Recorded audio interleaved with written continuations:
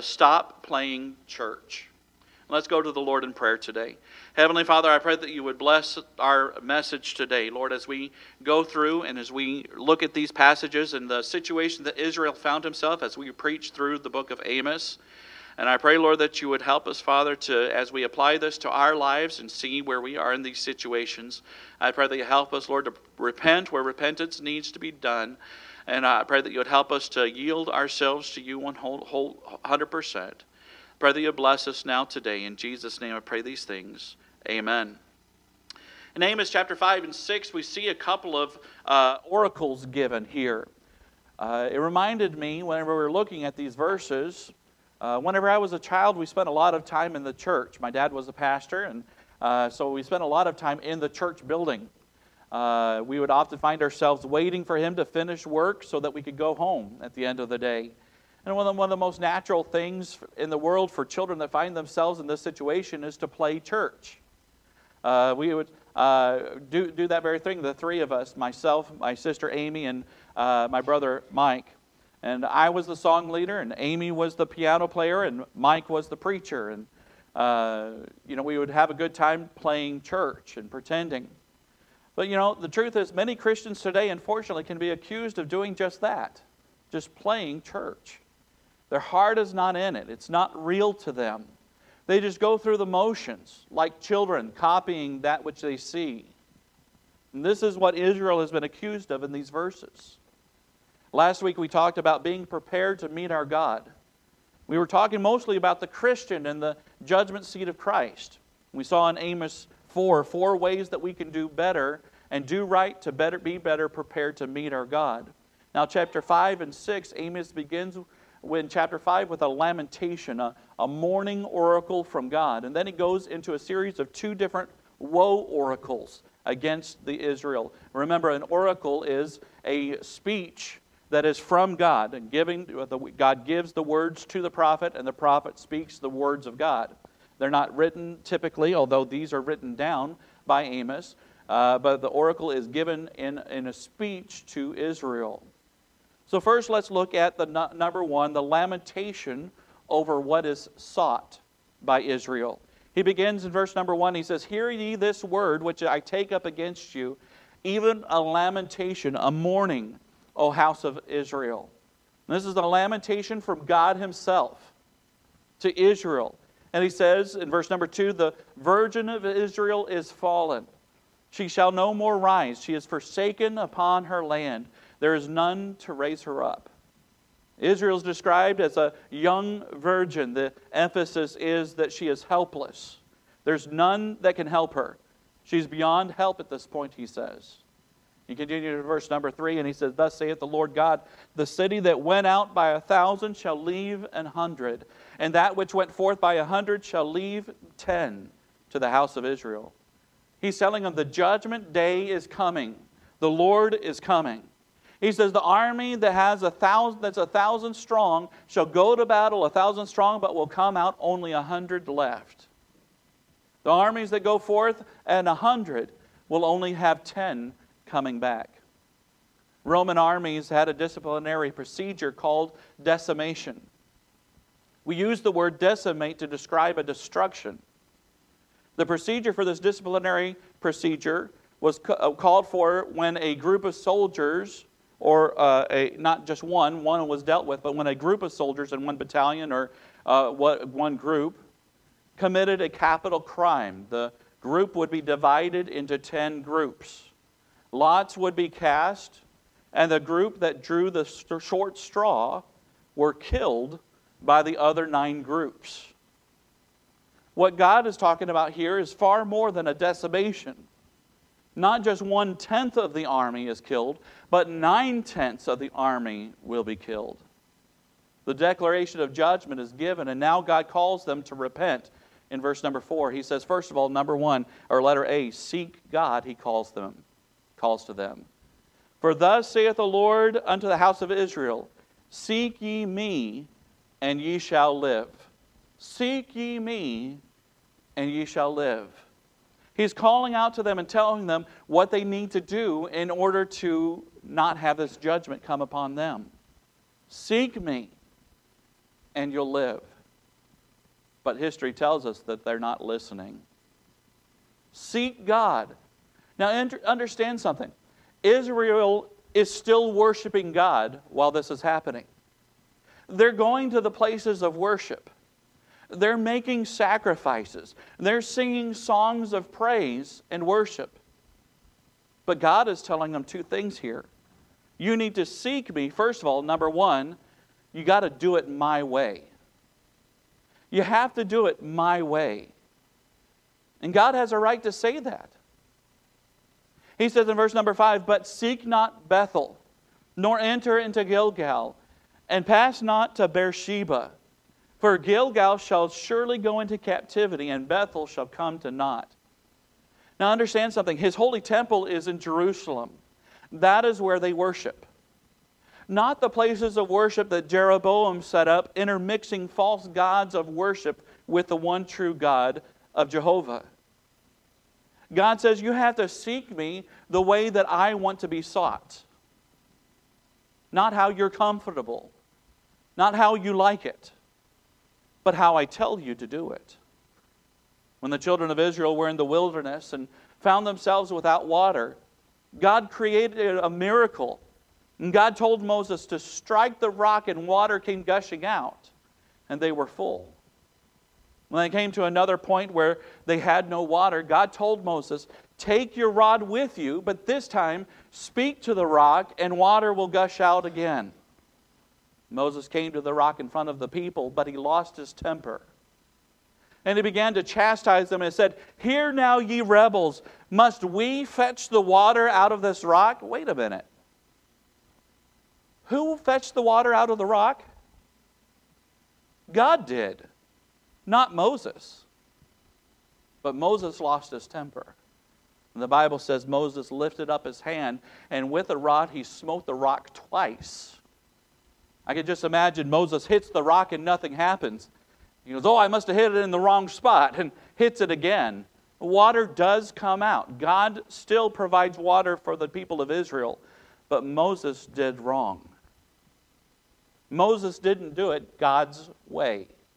And there was an important part of this, why God wanted him to speak to him. What Moses didn't know but should have trusted God and obeyed was the rock was a symbol of Christ. Christ would only be struck once. From then on, we only need to speak to the rock and get the water flowing. And because of this, God tells them that he will not bring this congregation, that Moses himself will not bring this congregation into the land which I have given you. He's not going to be able to go into the promised land. That's severe. But God wants us to obey him and do it his way. He has a right to require that. He's God. He has every right to demand that. In the 90s, a church was started in the Chicago area.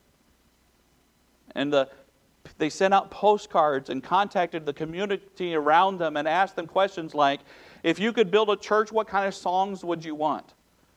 What kind of sermons should be preached? And they built a big church. They had great attendance. But it was a shallow religion. Lives were not truly changed. They were more concerned about what they wanted in their church rather than what God wanted in his church. And it was a shallow religion. We need to seek the Lord, but we need to do it his way. Because Israel was not doing it God's way, he told them judgment is coming. Verse number 7, he says, ye who turn judgment to wormwood and leave off righteousness in the earth. He calls them once again to seek him and gives him his resume in verses 8 and 9. And he says, this is why he has a claim to require them to do it his way. Verse 8, he says, seek him that maketh the 7 stars and Orion, and turneth the shadow of death into the morning, and maketh the day dark with night, that calleth the waters of the sea, and poureth them out upon the face of the earth. The Lord is his name. He says, I'm the one that made the stars and set them in order. The 7 stars, Pleiades and Orion, I placed them where I want them to be. I am the one who turns the darkest of night into morning. I'm the one that makes day into night. I'm the one who pulls the condensation from the sea and causes it to rain upon the face of the earth. In case you don't know who I am talking about, the Lord is His name, He says. Verse 9, He says, that strengtheneth the spoil against the strong, so that the spoiled shall come against the fortress. He said He is the cause, He is the one that causes that which is being plundered to turn against the strong. The weak one who is losing, the one who is being plundered, He's the one that gives them the strength to be able to turn the tide of the war and go against the strong. He says, who maketh the weaker to be able to go against the fortress itself. Listen to what I have done.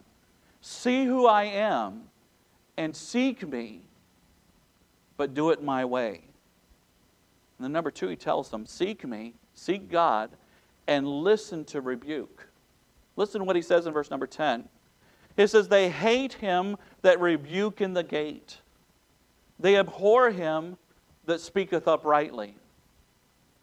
These spoiled, rich, obstinate people will not hear the men that God has sent to them to rebuke their behavior.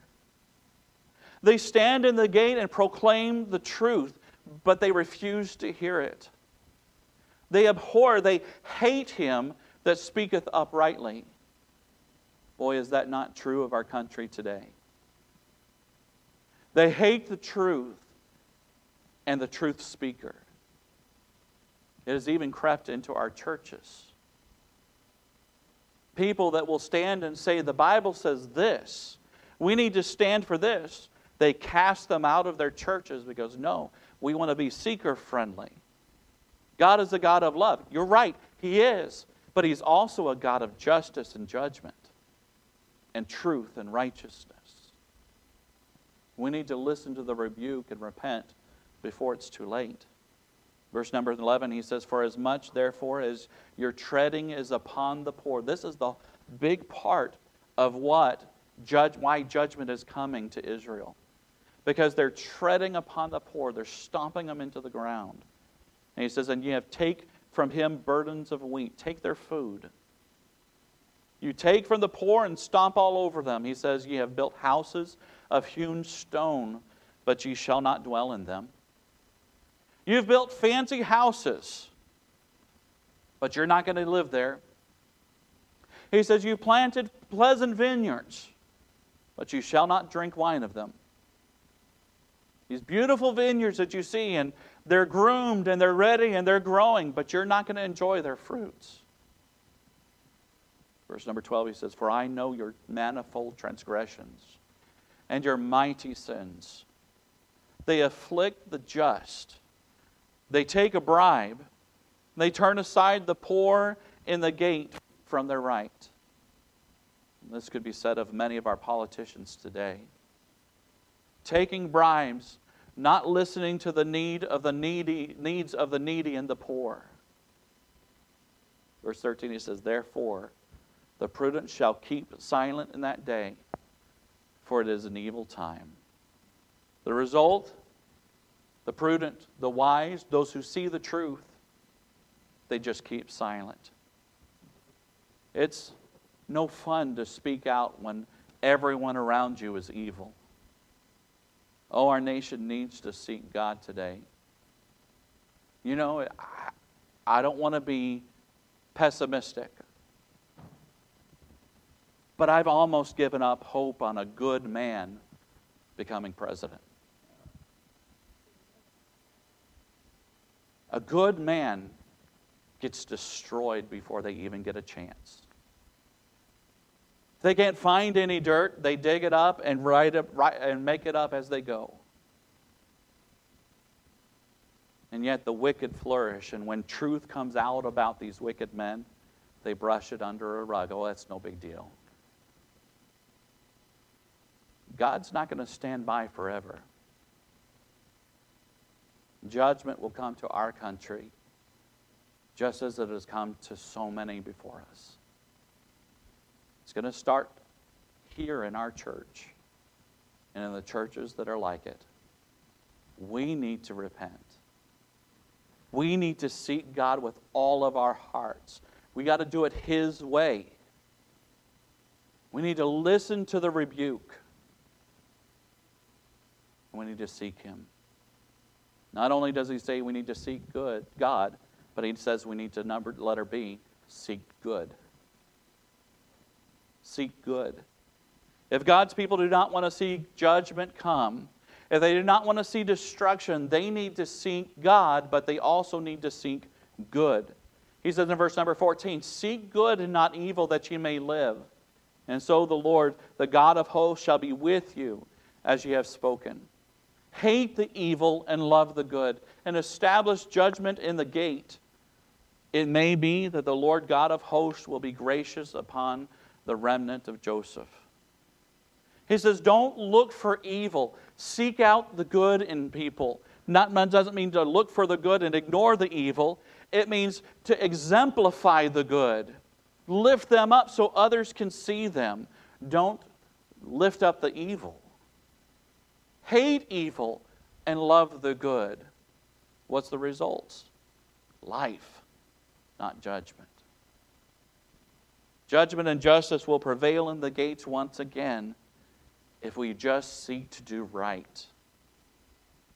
Listen to rebuke. Listen to the Holy Spirit of God when He convicts you about something.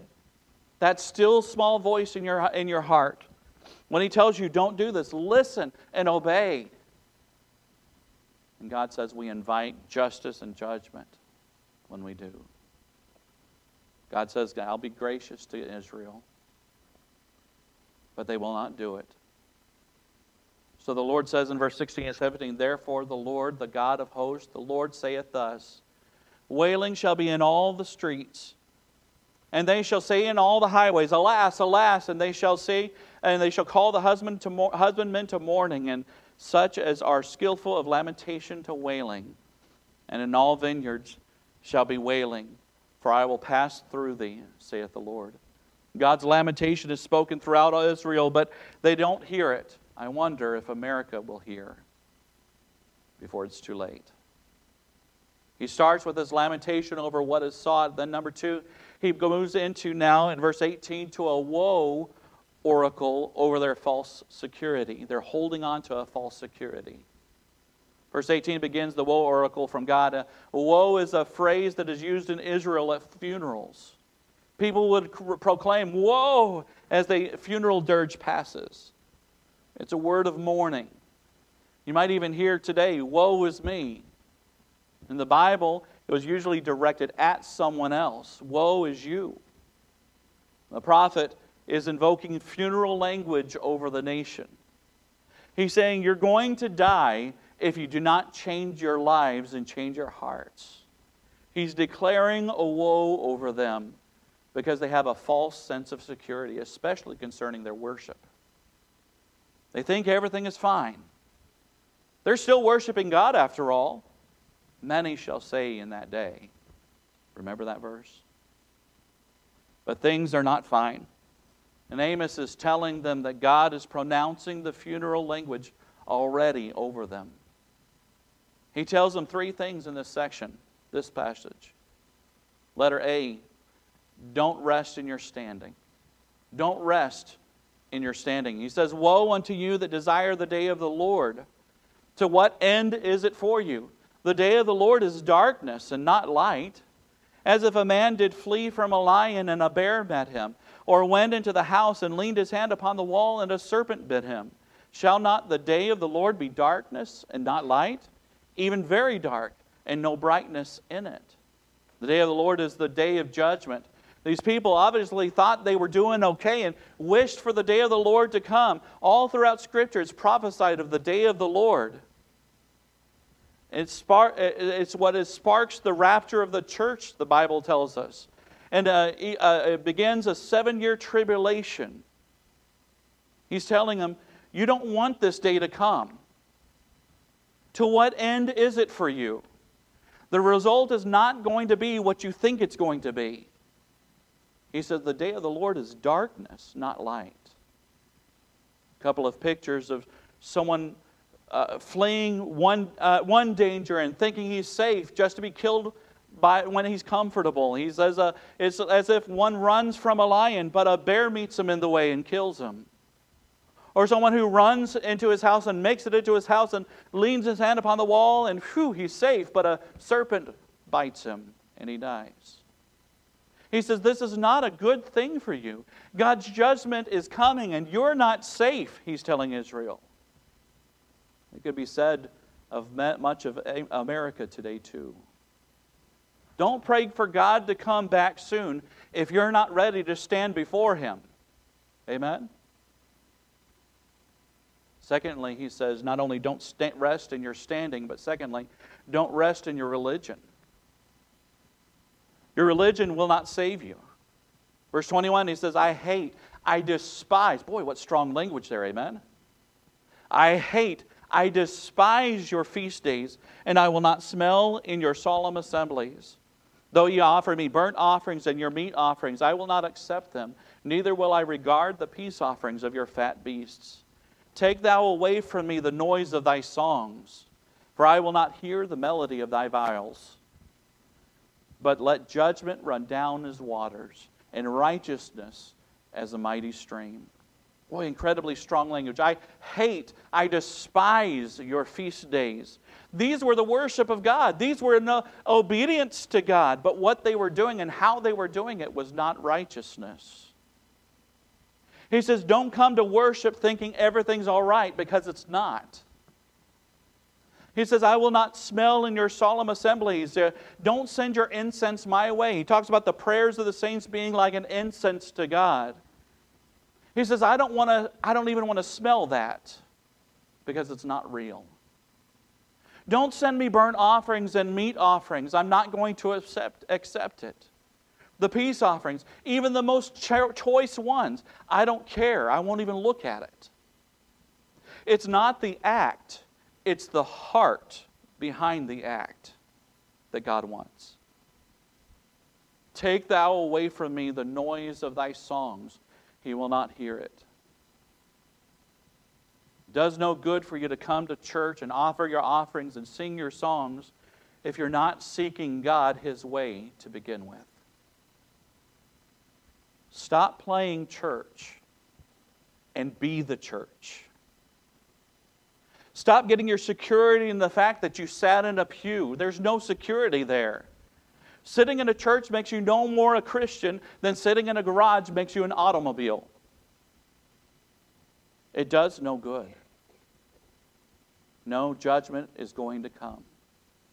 The Bible says justice and judgment will run down like water. Righteousness and justice will run like a mighty river. Verse 25, he continues, says, have you offered unto me sacrifices and offerings in the wilderness 40 years, O house of Israel? But ye have borne the tabernacle of Moloch and Shion, your images, the star of your God which ye made to yourselves. Therefore will I cause you to go into captivity beyond Damascus, saith the Lord, whose name is the God of hosts. He says, you offered sacrifices to me in the wilderness for 40 years, and yet you turned to idols even then. Moloch, the word means king. It speaks of the idol being their lord. You sacrificed to me, and yet you carried them with you in the tabernacle, the home of your idol. You carried it with you. And the word kion it means a pillar. It's a place where an idol would sit. He says, you're carrying this with you, meanwhile making sacrifices to me. The star of your God is made, which you made to yourselves, a star, most likely a symbol that they made to represent their God, their false god. He said, you made preparations to serve false gods even while you made sacrifices to me. Cannot serve two masters. Your religion will not save you. It will not make up for the other wrong you do in your life. It's not a balanced scale. You either serve God and trust Him with your whole heart, or you don't have it at all. Verse 27 says, Therefore will I cause you to go into captivity beyond Damascus, saith the Lord, whose name is the God of hosts. He says, captivity is coming. The army is coming, and they're going to take you captive. Then he proclaims his next woe, and I put this all under the woe for their false security, because I believe we can see some false securities that they're seeing here. Letter C, don't rest in your might. Don't rest in your standing, don't rest in your religion, and don't rest in your might. Verse 1 of the next chapter says, Woe to them that are at ease in Zion, and trust in the mountain of Samaria, which are named chief of the nations, to whom the house of Israel come. Pass ye unto Calneh and see, and from thence go to Hamath and the great. Then go to Gath of the Philistines. Be ye better than these kingdoms, or their border greater than your border? He says, don't trust in your walls in Zion. Don't be at ease here. Don't trust in the mountains in Samaria to protect you. Remember the other countries who fell before you, before the Lord? Calneh, Hamath, Gath of the Philistines. But God brought them down because of their wickedness, he says. Are you better than these kingdoms? Verse 3, he says, Ye that put far away the evil day and cause the seed of violence to come near. You push off into the future, at least in your minds, the day of the Lord's judgment, and yet you bring violence all around you. Makes me think of the people that I don't want to hear that negativity. Don't preach on hell. That's uncomfortable. Don't preach on judgment. That just scares people away, Pastor. Preach on good things, God's love. Preach on heaven. Don't push away the evil day. We need to hear it. We need to realize it's coming. They trust in their mighty standing, their military successes, but God is telling them, don't rest in that. Don't be at ease. By the way, it wasn't them that brought the victory. It was God all along. And yet they're setting Him aside to worship other gods. And then he says in letter D, don't rest in your wealth. Verse 4, he says, They that lie upon beds of ivory and stretch themselves upon the couches, and eat the lambs out of the flock and calves out of the midst of the stalls. They're resting in their opulence, their beds of ivory, the fancy couches. They're eating the best meats out of the flock. Verse 5 says that chant to the sound of the violin, invent themselves instruments of music like David. They make up songs with their stringed instruments and think themselves to be like David. That drink wine in bowls and anoint themselves with the chief ointments, but they are not grieved for the affliction of Joseph. They're content not with a cup of wine, but want a bowl of wine. It speaks of their excess. They take the best ointments and anoint themselves with it. And yet, they're not concerned about the afflictions of their own people. They're only wrapped up into their own wealth and opulence. Verse 7, Therefore now shall they go captive with the first that go captive. The banquet of them that stretch themselves shall be removed. He says, Therefore the judgment is coming. Your wealth is not going to be able to save you. In fact, you're going to be the first to be taken. Verse 8, The Lord God hath sworn by Himself, saith the Lord, the God of hosts, I abhor the excellency of Jacob, and hate his palaces. Therefore will I deliver up the city with all that is therein. God hates their pride and arrogance. He hates their trust in their own wealth, in their own might. So He says, I'm going to deliver the city up to the enemy, along with everyone inside. In fact, it will be so bad that they will be afraid to even speak the Lord's name out of fear that He'll do more. Verse 9 and 10 talk about this in a very picturesque way. It says, And it shall come to pass, if there remain 10 men in one house, that they shall die.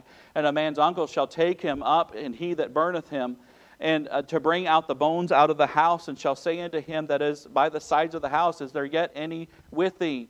And he shall say, No. Then shall he say, Hold thy tongue, for we may not make mention of the name of the Lord. For behold, the Lord cometh, and He will smite the great house with breaches, and the little houses with clefts. They're finally learning to fear God. They don't even want to mention His name out of fear that they'll anger Him because of the destruction and the damage that they see all around. All of this woe pronouncement is caused by Israel's injustice and pride. In verse 12, he uses two proverbs which were commonly used. He says, "Shall horses run upon the rock, or will one plow with oxen? For ye have turned judgment into gall, and the fruit of righteousness into hemlock." The two proverbs are used to express someone not being willing to labor in vain or spend their strength for nothing. They cannot fight against it, so they won't even try. The point of it is, of course this will happen, or yes, this will happen. It is a definite. It has come to them because they have poisoned judgment and righteousness. Verse 13, he says, "Yet ye which rejoice in a thing of naught, which say, Have we not taken to us horns by our own strength?" They look back at their victories over the other nations that rejected God, and they gloat in their victory, ignoring the fact that they're doing the same things that the other nations did. Verse 14 says, "But behold, I will raise up against you a nation, O house of Israel, saith the Lord God of hosts, and they shall afflict you from the entering in of Hamath unto the river of the wilderness." He says, you will be demolished just like these other cities. Charles Spurgeon said of these verses, "So when we look back upon the judgments of God upon guilty men, we may conclude that no sinner has any right to think that he shall escape. The proudest and the mightiest have been brought down by God, and so will men who dare to resist the Most High continue to be humble even to the world's end." What can we learn from these oracles? What can we learn from Israel's mistakes? First thing we can do is we can do what God has called them to do. Seek God and live. Follow Him. Don't seek Him your way. Say, "Well, I feel more comfortable with this." Okay, that shouldn't be our question. Because God has called us many times to be afflicted, not comfortable. "Well, I prefer this." Fine, wonderful. But what does God want? Don't seek Him to do your way. Seek to do it God's way. Learn how He wants to be worshiped and seek Him. Number 2, don't get a false sense of security. Not in judgment of our enemies, because we may be in danger if we don't actually look to our own goings. We may very well end up doing the same things that the enemies have done. Don't rest in your religion. It doesn't matter how often you go to church. Is your heart in it? Don't rest in your might, so you're not strong enough to stand against God and His will. Don't rest in your wealth. You cannot buy your way out of this. Israel's biggest sin was how they treated each other. They allowed justice to become perverted and righteousness to become ignored. Any of us who live in an indulgent lifestyle, and by the way, according to most of the world, we are. Any of us who live in an indulgent lifestyle, neglecting the Lord and the needs of those around us, will face judgment of God. Don't get so focused on the things of this world and get pulled away from God's will for your life. Jesus describes some of these things in the parable of the soil. In Luke 8:14, he says, "And that which fell among the thorns are they, which when they have heard go forth, and are choked with the cares and the riches and the pleasures of this life, and bring no fruit to perfection." Don't get distracted by the things that this world has to offer you. 1 John 2:15 and 16 says, "Love not the world, neither the things that are in the world. If a man love the world, the love of the Father is not in him. For all that is in the world, the lust of the flesh, the lust of the eyes, and the pride of life is not of the Father, but of the world." If we love the world and are distracted by our flesh, our eyes, and our very pride, we're not of the Father. We're of the world. We've taken the world's side. We've sought the things the world wants us to see, not the things that God wants us to see. Have you been allowing Satan to distract you by the things of this world? If so, recommit your life to Christ today and seek Him and Him alone. Make Him the priority in your life. Love the Lord thy God with all thy heart, with all thy soul, and with all thy strength. And the second is like unto this. If Israel had just listened, they wouldn't have gotten into trouble. Thou shalt love thy neighbor as thyself. God cares how we treat each other. I've seen churches destroyed because of gossip, because of talking bad about each other, treating each other badly, preferring one over another.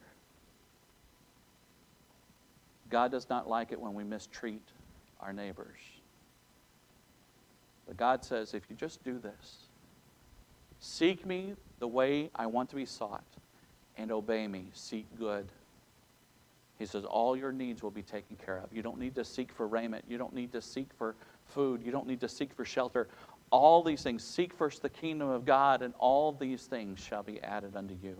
I'll take care of you if you just listen. Will we obey? Heavenly Father, Lord, I thank you for today. I thank you for these verses, Lord. And Lord, how much we can learn from the path that Israel went down. And Lord, it's scary to see so many similarities between how Israel treated the people around them and treated you and your truth and your men of God compared to how America is treating the truth and the people around them and the men of God that they've been called to proclaim to them. Father, I pray that you would help us, Lord, as the people of God, to look inward to ourselves and see, is there anything that I can do that I need to change, anything I need to repent of to make sure my heart is right before I go out and shine that light among men? Or am I giving them a reason to go out and say the church is just full of hypocrites? I pray, Lord, that you would help us, Father, to do right, to seek you with all of our hearts. Yes, we have to work. We have to do the things that we're called to do, Lord, and work is good. But all should be done to your glory. And all should be done that your kingdom would be advanced. May you be the focus of our entire lives. And I pray that you'd help us to learn from Israel. In Jesus' name I pray these things. Amen. Let's all stand together and we'll sing a verse of invitation.